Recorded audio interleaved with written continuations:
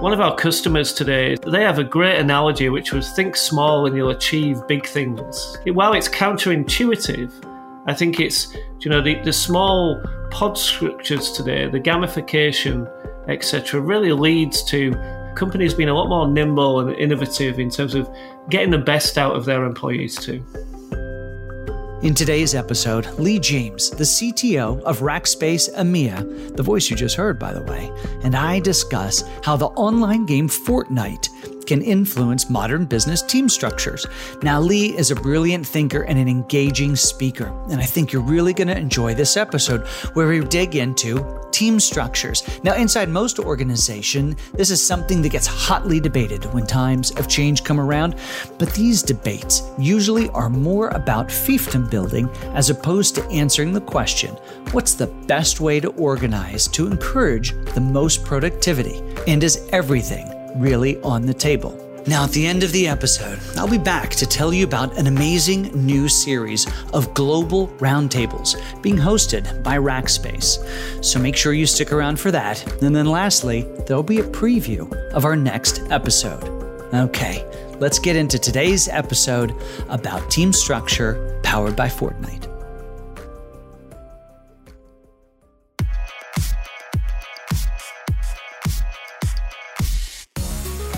Welcome to Cloud Talk.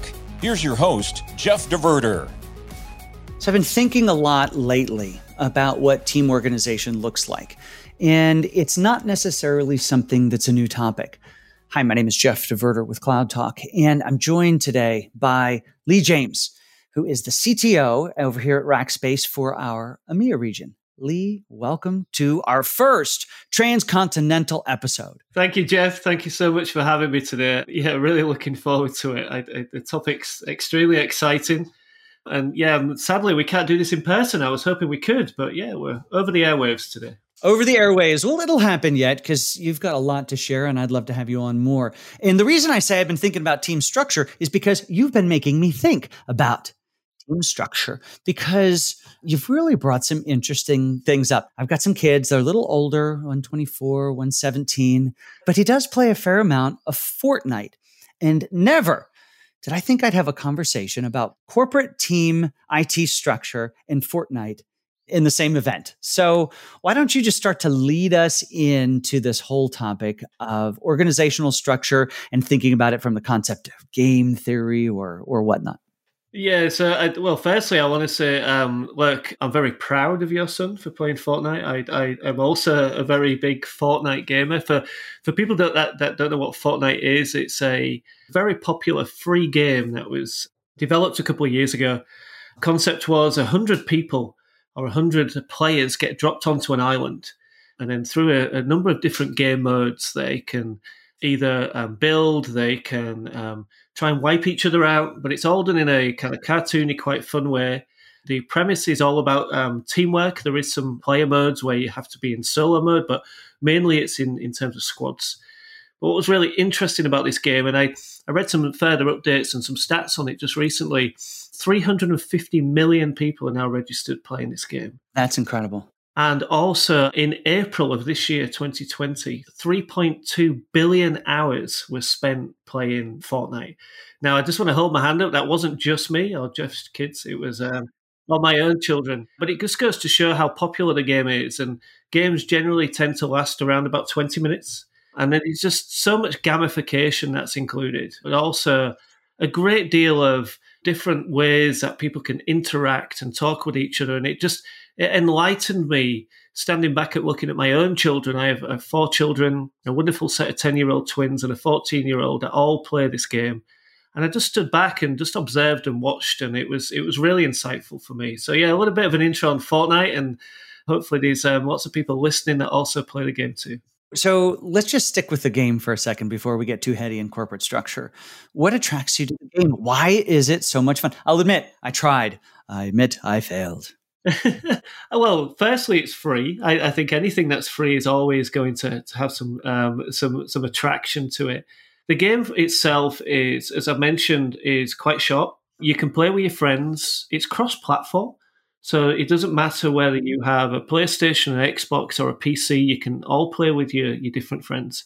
But actually, you can then you can have a personality. You have a role inside of it. So if you were to, one of the modes is a squad, and it's four. It says 4 people within inside a squad. You got other modes such as duos, which obviously is 2. But as a squad, you can drop as 4, and your job is to survive and, in essence, wipe out the rest of the squads. But on the way, you can pick up new items, you can wear different clothes, you can have a personality about it. But actually, ultimately, it's about winning. But you only win if you work together. Do you know? So if you are a member of a squad and you all drop on different parts of the island and wander off in different directions, guess what? You're not going to win. And that's, yeah. So I think from a game perspective, it's got a cult following. We've seen, and this is maybe showing my age a little bit. So if I get this wrong, you can shout at me. But we've had like Marshmello, who's one of the big DJs in the world, actually do a live show on there. 10 million people actually watched it and engaged with it as well. And they have events that happen generally every kind of 12 to 14 weeks. There's actually one happening next week, and they're monumental. You know, and I think the final piece around it is, it constantly changes how the island is shaped and looked and where you can land and what you can do. So what's really interesting for me is, especially when you relate it to when we're at work, what makes us really excited? You know, it's that spark, something different, something new. And gamification, I think, is one of the most underrated ways that people either engage inside a game, but more importantly, we do gamification at work every day, whether it's a small project or a small task, or I've managed to stick it in for 3 hours on that meeting and survive without a cup of coffee. It's all gamification. So, yeah, a little bit of background on the game there too. Really interesting. And you really can start to see some of those parallels between what makes the game work and what we have to do for work. Now, the big difference here is you're opting in to the game and you're going to work because, well, you like to pay for the game and the devices that make the game work and the house where it lives in and these sorts of things. But it sure makes that 8 to 10 to 12 hour day an awful lot more fun when the environment can be more dynamic, when there are game aspects to it, when you work together. Because when you work together, really in any context, but let's pull it back into what we do with work. When we work together, we succeed. We do. And I think a really important piece of when we've looked at different customers and different organizations in terms of how they work, how they build the perfect, say, organizational structure, 3 things really stand out for me. One is they're very connected to the outcome of a business. You know, they're not separated. And if you look at Fortnite, you are absolutely 100% connected to the outcome of the game is to win. Secondly, you're maximizing your skills, you know. So whenever you work with inside a team, I always see, and when I speak to people, they want 2 things. They want to be autonomous, i.e. they want to be able to, you know, develop and grow. And secondly, they want to be mastery. So therefore, they want to be able to show their skills off in the best way possible. That, I think, brings together how a team works. And then finally, it's about reward. If you speak to anybody now, I mean, Jeff, we talk a great deal about strategy. And we say, what's a 3-year strategy? We kind of look at each other going, well, if you could tell me a 6 or 12-month strategy, that would be amazing. And I think the important piece there is you're connected to the outcome. You're connected to a reward. If you look today, I mean, pick up your mobile phone. Anybody that has a mobile phone listening in today, and pick up your mobile phone and look how many of your applications get updated on a regular basis. That's iterative updates based on feedback. You know, so the generations, the Ys and the Zs and the Alphas that are coming through are just built on being digital, built on iterative updates, built on seeing feedback instantly. And I think those 3 things is what really drives it in terms of being successful, but then also how it can then align to the right organizational structure for companies to take a look at. Yeah. So as we compare what we're talking about, the gamification or applying the squad mentality to the corporate office and how we organize, it makes me think, you know, what was it like before? So if we dial it back, you know, call it 100 years, call it even 50 years. And we're taught from a really early age to sit in a room and to listen to the smart person at the front who tells us what we need to do. And then we go home and do our part. And then we bring it back. And that really just prepares us to then go into the corporate world where we have this, you know, in the old days, an extraordinarily rigid organizational structure that was generally pretty deep and not real wide, but pretty deep. And you knew your little part you had to do and you did your part. And it seemed like there was also, you never knew how your piece fit into the whole. But when you look at how we're organizing ourselves today, and there are a whole lot of reasons why we're doing it, we're going to dig into some of these, you realize that it is enabler. It's how we are enabling the individual, showing them what the end looks like, what the reward is. How do we win? How do we win together? Now play your part and play it well. I couldn't agree more. I think, look, I grew up in, obviously we're doing transatlantic today. I grew up in a region in the UK called Yorkshire. In Yorkshire, we had many, many different industries, especially when I grew up back in the 80s. We had many mining industries. Many of my family and my wife's family actually went to a mine every day and basically took coal. There's your job. This is what you do, and you come home. And that's what you did every single day. And it was hard. It was a hard graft. What's really interesting for me is when I look back, whether using their best skills or whether just actually undertaking a job, where all of those people that went down the mine, was that the best role for them? Some of them were amazing musicians. Some of them had fantastic other vocational skills that they could potentially utilize. Some of them are very academic. And it's really interesting when you look back into history in terms of very hierarchical structures where it's to a certain extent command and control. There is a job. This is a job you will go and do it to your best ability. But does that get the best ability out of the person that's undertaking that job?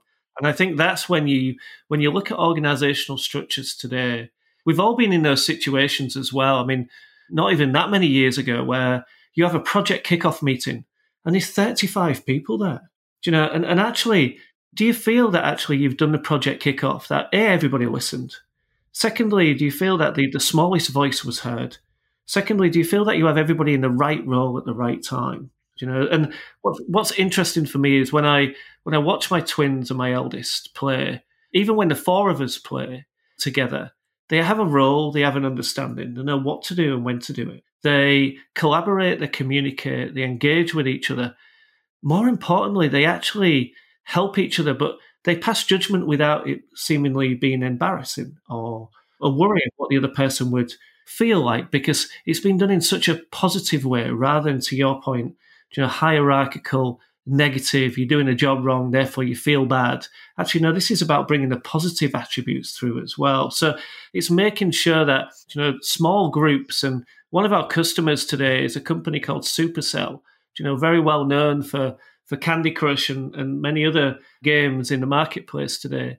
And they have a great analogy, which was think small and you'll achieve big things. Absolutely love that. And while it's counterintuitive, I think it's, the small pod structures today, the gamification, etc., really leads to companies being a lot more nimble and innovative in terms of getting the best out of their employees too. Right. So I think there are a few things at play that are really the enabler that are allowing organizations today to be able to even consider this. And I think the first, obviously, is technological. You talk about your family and were they in the best role? Well, you know what? From where things were from a society perspective and an enablement perspective, was there even an outlet for what they maybe would have been more able to do or gotten more personal satisfaction out of it? And then the other is technological. Back in that day, to go mining, we didn't have the sophistication from a mining perspective. And back to the societal chain point, I would venture to guess, and I would even bet a few bucks, nobody asked them, is there a better way? Do you think there's a better way to get coal out of that hole in the ground? Because they didn't want to know. It was command and control. So you have a societal change and you also have a technical capability. And that puts us in the environment where we are today, where there is an absolute openness. And I'd say it wasn't there originally because we came into this from that old enterprise environment. And what happened was technology enabled somebody in a garage to disrupt a 100-year or 200-year-old business or even more. And so what companies have all realized they have to do is think differently and utilize the technology that they have. Yeah, and I think what you bring up is an excellent point around alignment and autonomy. If you look at an organization that has low autonomy and high alignment, it's very much like a famous kind of Dilbert cartoon, which is very much, we need to cross the river. And then actually in a very high alignment, low autonomy organization, it'd be very much of go and build a bridge, conform to it. we've made a decision, senior management have made a decision, build a bridge. Okay, we need to cross the river, so we're going to build a bridge. But the reality of it is that especially today, when people are very interactive, when they are engaging in ways where the games bring out their creativity and allow them to be creative and allow them to think and come up with different ways, they expect that now when they go to work. So it has to be more high alignment and high autonomy. So rather than we need to cross the river, build a bridge, it's we need to cross the river, figure out how to go and do that. I can imagine when during the Fortnite game, if we say we're going off in this direction, and then the answer's back of, Dad, why are we going off in that direction? And my answer to my children was, because Dad decided to go off in that direction, and that's where we're going. I can guarantee you now, my 3 kids would go the other way, would most probably let me die and then prove the point by winning the match still, right? So that is because actually you're asking the question, you're driving, it's about being, can I drive more innovation? Can I drive more collaboration? Because the freer the mind, the better the ideas. And I think, that, so to your point, the movement now where we've gone from high alignment, low autonomy into high alignment and high autonomy, I think is what's making not only the best ideas, but is building that perfect organizational structure too. So that means we are in this environment where corporations realize change is required and they have to increase the autonomy of the folks who report to them and who they expect to deliver results. And we're in an environment where the technology is there as an enabler. And then the third piece is there's an expectation from an employee contributor perspective. So with that as the backdrop or the stool that we're sitting on and the three legs of it, what are some of these organizational structures today that are making an impact inside of even some very old organizations? Yeah, I think you can look into the banking industry as some great examples. I read an article just recently where some of the major banks have been very much under threat from fintech organizations. In days gone by, they would have actually just tried to respond by building better products, right? But unfortunately, just due to the size of the company, that product enablement would have taken months, potentially years to compete, and therefore you've lost the opportunity. Banks such as Deutsche Bank and other investment banks such as UBS are actually building their own teams, and to a certain extent separating them off from the existing business to allow them to go and be free of the constraints, but also be conscious of the integration that may be required. But when you are competing as a, say, standard savings and investment bank with high street stores, for example, against a digital bank which was born in the cloud, only uses digital services, and can move very rapidly based on feedback, some of the only ways that you can respond to that is actually by creating your own, but separating them. But importantly, it's not about separating and then just hiring a bunch of folks and being separate. It's making sure that you take the knowledge that you have inside your organization to then build that team. If I relate it back to the Fortnite model, I have a set of twins, Ben and Sam. Ben absolutely loves being a builder. One that is protecting, one that is supporting. Sam is the one that is foraging ahead. He's generally, if you put it into a scenario, he will drive forward and charge towards another squad. But that kind of activation, so to speak, is absolutely needed. It's needed to drive forward and take that chance. And then behind him really quickly is then Ben is then protecting. And then what you then have is, interestingly enough, you have like an observer, like the eldest Zach, will then be looking to maybe come around the sides to take people. Now, that's because they have knowledge of each other. They have knowledge of the roles. So I think when you look at big organizations making the shift, the ones that have been the most successful have taken their internal knowledge and capital and then created a pod or a squad or a team, separated that from the day-to-day kind of grind and the process, and then allowed them to build, but then come back and then obviously integrated at a later stage. You mentioned it earlier. We have conversations all the time around what's that 3-year strategy. And a lot of times what you have to do is you've got to set aside that squad, because you and I could sit and wax technical all day long and say, this is what we should do. But until somebody builds that thing or a proof of concept of that thing and has the freedom and autonomy to do that and then to test it, it gets back to the old thing. And I say it's old. It didn't feel old 10 years ago now, but to fail fast, to enable somebody to go in, disprove the marketplace and prove the model, and come back and institutionalize that. not necessarily in the old structured way, but maybe we reinvent the whole organization to be able to support that. Yeah, and it's important as well in that structure that it's not just viewed upon as a group of people building new, because if what some of the risk could be is that you constantly build brand new islands, and importantly, as part of the structure that you put together, a gentleman called Simon Wardley over in the UK came up with a wonderful structure a number of years ago called Pioneers, Settlers and Town Planners. The pioneers are a little bit like Sam, as I was mentioning. They're the people that are looking for, and what we do in our roles every day, Jeff, is we're exploring never discovered kind of ideas, right? We're going into uncharted waters to see how we can improve Rackspace and deliver more services to our customers.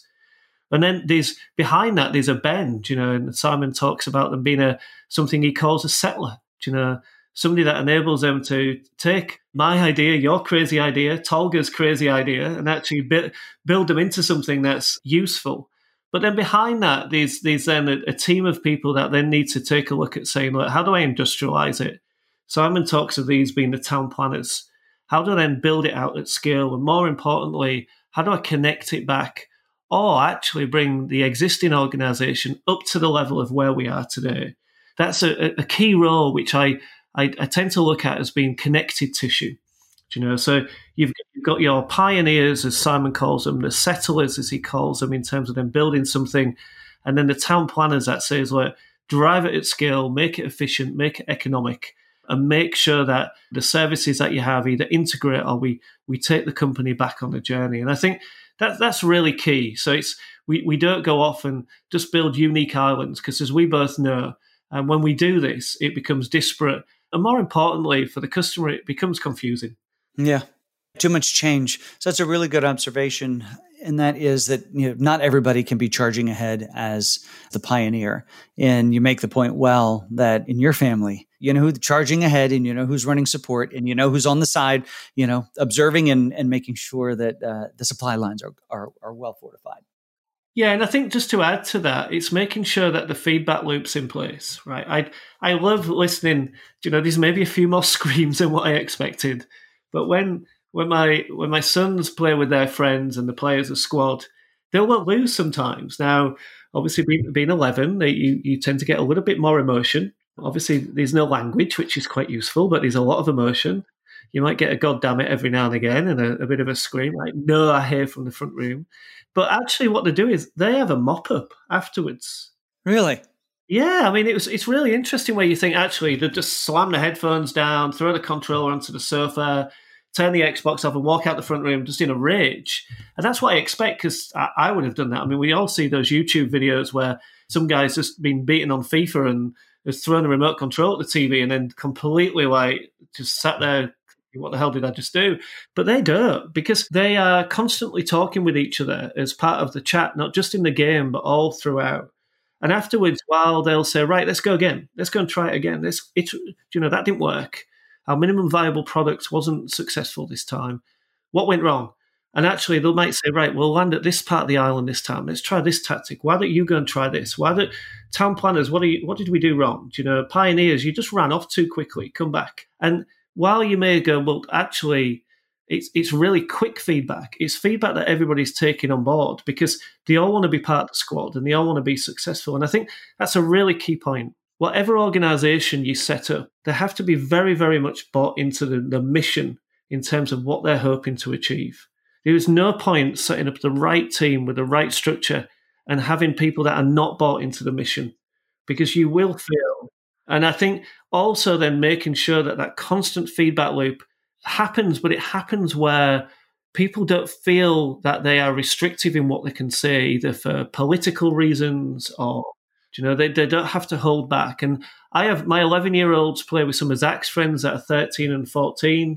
And actually, you'd think at different age groups that'd be quite difficult. It's not, because actually they've all bought into the mission and therefore they give the feedback. And I've seen it then play out in a really interesting way when they actually meet each other physically. They'll actually see each other on the street, or when we go shopping or something, and they'll see each other. And I've seen relationships actually be better, because there's an element of trust that's there already. There isn't any politics or emotion. They have a common cause that they want to engage with. And I think, it's beautiful to see, absolutely beautiful to see. But don't get me wrong, when Dad plays rubbish, Dad gets told. So true. But you really, I think, are making a pretty incredible point. So regardless of what age we are, we're constantly being judged or graded or assessed by the people around us. In the work environment, what certifications do you have? What's your title? How old are you? And that old one or grade is something that I think applies really well to your 10, 11, 12, 13-year-olds. That's one of the first things that they're going to assess somebody on. What they're not assessing each other on initially, and we aren't in the workplace as older individuals, is being able to assess purely on skill, capability, what they bring to the mission. Because it doesn't matter. Those other things really start to matter, whether that's age, whether that's gender, whether that's university degree or certification. It's what are you contributing to it? And in that environment, in that squad environment where you're brought in to have that role because you understand your capability, you're able to then show that. And so then when you get together as humans in the street, you're starting from that base level of, you mentioned it, it's trust, because they've shown what they have to contribute. Yeah, 100%. If I was to crystallize that, they are judging people on progress and to your point, contribution, rather than, as I read an article saying, rather than judging people on power. I think that's a really poignant statement around the fact of what you actually bring to the team. And what's interesting is it removes the barriers of, to your point, education, accent. I have a very strong regional accent, and actually, that can lead to judgment. It's especially in the UK, we're known for having a class society, and again, that removes it. It removes what clothes you wear, what trainers you buy in, because actually, what you see is a great degree of management of process, but more importantly, also then transparency. And the transparency is about making sure that information and progress is shared, and it's shared between everybody. Supercell our customer send a company-wide email every day on their key performance indicators. It's not to one or two employees, it's to absolutely everybody. And similar to my sons, when they log onto Fortnite, it shows how they've done, where they've done. These leaderboards, there is stats that always come back. And that then enables them to understand who they're going to go and play with, right? Because some teams will excel and move forward, and some won't. So Dad, for example, is not going to play with Sam every day because Sam is superb and Dad might need a little bit more coaching, a bit more work. But it's a really important piece, Jeff, where managing progress, looking at people rather than the power, can only happen actually if you're transparent, to your point, and if you distribute the communication and the key performance indicators of how you're performing. And it just takes away all of the noise and the politics that it comes with.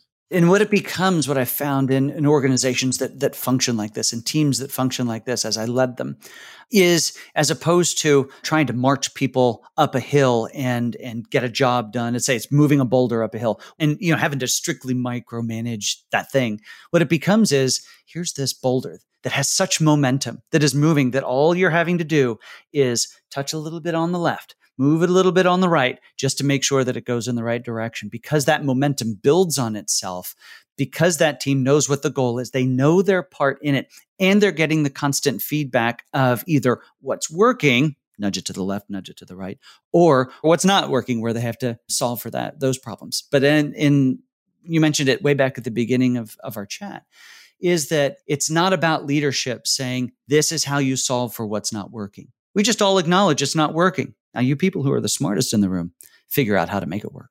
Yeah, 100%. I mean, that comes back to the, high alignment, high autonomy. You'll get the best out of your people when you ask them how, not tell them why they should be doing it. I think, and that's the key piece. It's by simply asking that question, you've broken down hierarchical structures. You've enabled people to have a voice and have feedback. I go back to what we talked about at the beginning of this podcast. The best way to do that as well is in smaller teams. I fundamentally believe that. We've all been there. Project kickoff, 13 to 20 people sat in a room. I'll guarantee you 50 to 75% of that room either doesn't want to be there, doesn't understand why they're there, more importantly, doesn't feel that they can have some potential input. project kickoff with 4 key leads over what we're going to do that then disseminates and goes to speak to other leads in terms of what we want to do with a clear defined mission of why it needs to be delivered. But then more importantly, asking the question of how can we go and deliver it, and let's come back with the ideas. That's what makes it really exciting. I worked at a gambling company called Betfair for a number of years. And back in 2012, introduced to Kanban, and remember walking into a meeting room and it had glass walls. And everybody knows Kanban today, but back in 2012, there were Post-it notes absolutely everywhere. I'd never seen anything like it. And it was a complete map of, a end-to-end process of our customer places a bet on our mobile phone platform all the way through to then receiving their winnings if they won, or obviously deducting from their account if they lost. And there was just 5 or 6 people looking around. How do we change it? What do we do? And importantly, if actually they needed an idea to pop their head out the door, like Hillary, can you pop in? Steve, can you pop in? They pop in, give some view, go back out again. And that iterative nature, pulling people in at the right time rather than simply starting off with a huge amount of people, I feel today is making teams extremely successful because it's just giving absolute focus and that point that we mentioned, alignment and autonomy too. And there is no perfect team structure. The perfect team structure is people are able to, well, first of all, you keep them small, but you're able to add and remove as you have need. You lack a skill, you get that skill. You're done with the skill, you find the next skill. Yeah, and I think, look, with Inside Rackspace, Graham Weston said you want to be a valued member of a team on an inspiring mission. We have that today, and we still have that as our guiding light with Inside Rackspace. And that should be the guiding light for any team in terms of the structure that you want to put together. There will be some people that don't want to go down a particular path, and you have to seek those people out. I think finally as well, just to add, Jeff, and we've touched on it a little bit because it's throughout the conversation of especially in the gaming space, but there is nothing better than hearing a scream from my front room from one of the twins. The other one is normally upstairs in the bedroom because they play on different consoles. One's PC, one's Xbox. Of a win and a celebration and a dance and high fives, and it's ecstatic. We have to remember, no matter what team you pull together, make sure that when you do achieve success, that you celebrate it as a team and you continue to celebrate as a team when you achieve those successes. You will have some failures, you will step backwards. But when you come back from some of those failures and you step forward and you win, it's not a shake of the hand and a walk home and get in the car. It's a celebration. That's what makes the team structures really unique. And so it's end to end. So make sure with every team that you're in, whatever you do, celebrate the small stuff, because when the big stuff comes along, you've had all those little wins along the way. It's all building block. Well, I can think of no better way to wrap this up than on that sentiment. Celebrate the wins, regardless of your team's structure. Lee, thank you so much for spending the past 35 or so minutes with us and sharing these thoughts. You're going to be back. I really want to dig into this deeper. I want to give some examples of where it's working and where it's not. We'll get tangible about it. And I know that you've got a lot of other things knocking around in your head. So we look forward to having you back. So thank you so much. Everyone, I am Jeff DeVerter. This is Cloud Talk, part of Rackspace Solve. We hope you have a great day. This has been Cloud Talk. You can find Cloud Talk wherever you find your favorite podcasts. And be sure to check out more content from Rackspace Solve at solve.rackspace.com.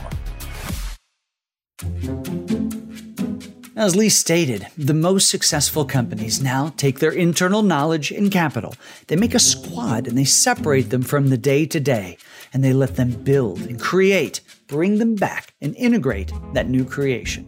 Wise words of advice for companies looking to make the most of their organizations by freeing up their employees. Well, now I want to tell you about a new series coming to Rackspace Solve, and it's called Solve Strategy Series, and it encompasses 5 global roundtable events on the most important topics affecting cloud adoption today.